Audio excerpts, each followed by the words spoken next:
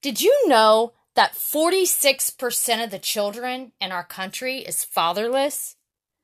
That there are 15 million single-parent-led households in the United States, and more than 80% of them are led by single moms. That 67% of those single mom households are unchurched. Can you imagine what the church would look like with that many mamas on fire for Jesus? I pray these statistics awaken the hearts of God's people and put a fire in their souls to love single mamas and their littles right into the arms of Jesus.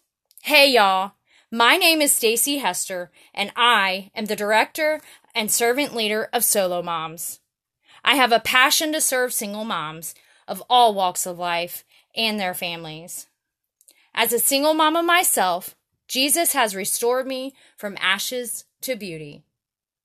Addiction, anxiety, depression, sex, codependency, and so many more strongholds no longer have a hold on me because of the love and transformation powers of Jesus Christ. I owe it all to Him to help show the next mama that same kind of love. God has called me to walk out a legendary legacy for the new generations to come. I have an incredibly handsome, smart, funny, and brave son who knows his God is for him and loves him just as he is. Kenton is gifted with Asperger's autism, and he is challenged with PTSD from domestic violence trauma. He loves acting, wrestling, video games, his animals, and hanging out with his cousins. He knows the Word of God, and he loves to challenge those who like to twist it. I'm honored to be his mama and to train him up in the way his heavenly papa would want him to go. Solo Moms is a microchurch that serves single moms and their families. Our mission is to walk alongside single moms and their children to help Jesus rescue, restore, and rebuild the generations upon generations of family ruins in their lives. Trauma, addiction, mental health, poverty, incarceration, sexual trauma, mental and physical abuse. The list goes on and on.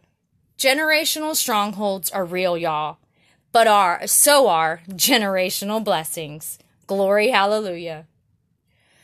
True koinonia with Jesus and community radically transform a person from the inside out. My hope for this podcast is to empower, educate, inspire, support, and pray for single mamas, to also give them a platform to share their stories.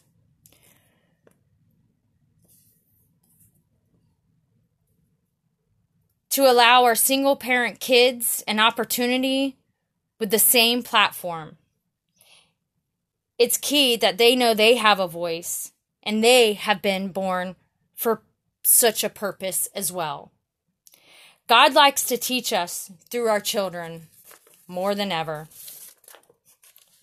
I hope it awakens the Christian community that we need to be serving the single moms just as much as the orphans, to help equip, encourage, empower, and pray for those who desire to serve this precious community.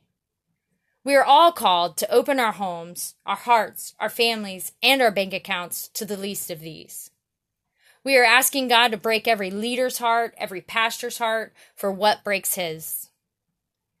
We hope to collaborate and share with other leaders and pastors who serve the widows and orphans as well. Extending the kingdom for all, we are better together. Last but not least, to expose the corruption within the government and its systems, the mental health world, religious organizations, and shine the light of the Lord on them. We pray that future podcasts will be sponsored to help fund our mission to bring new life to these families. Our biggest goal this year is to obtain our first property for housing. But that takes money, y'all, and we need investors and sponsors in order to do that. Our mission scripture is in Isaiah 61. The Spirit of God, the Master, is on me because God anointed me. He sent me to preach the good news to the poor, heal the heartbroken, announce freedom to all the captives, pardon all prisoners. God sent me to announce the year of his grace, a celebration of God's destruction of our enemies, and to comfort all who mourn, to care for the needs of all who mourn in Zion, or shall we say Zephyr Hills.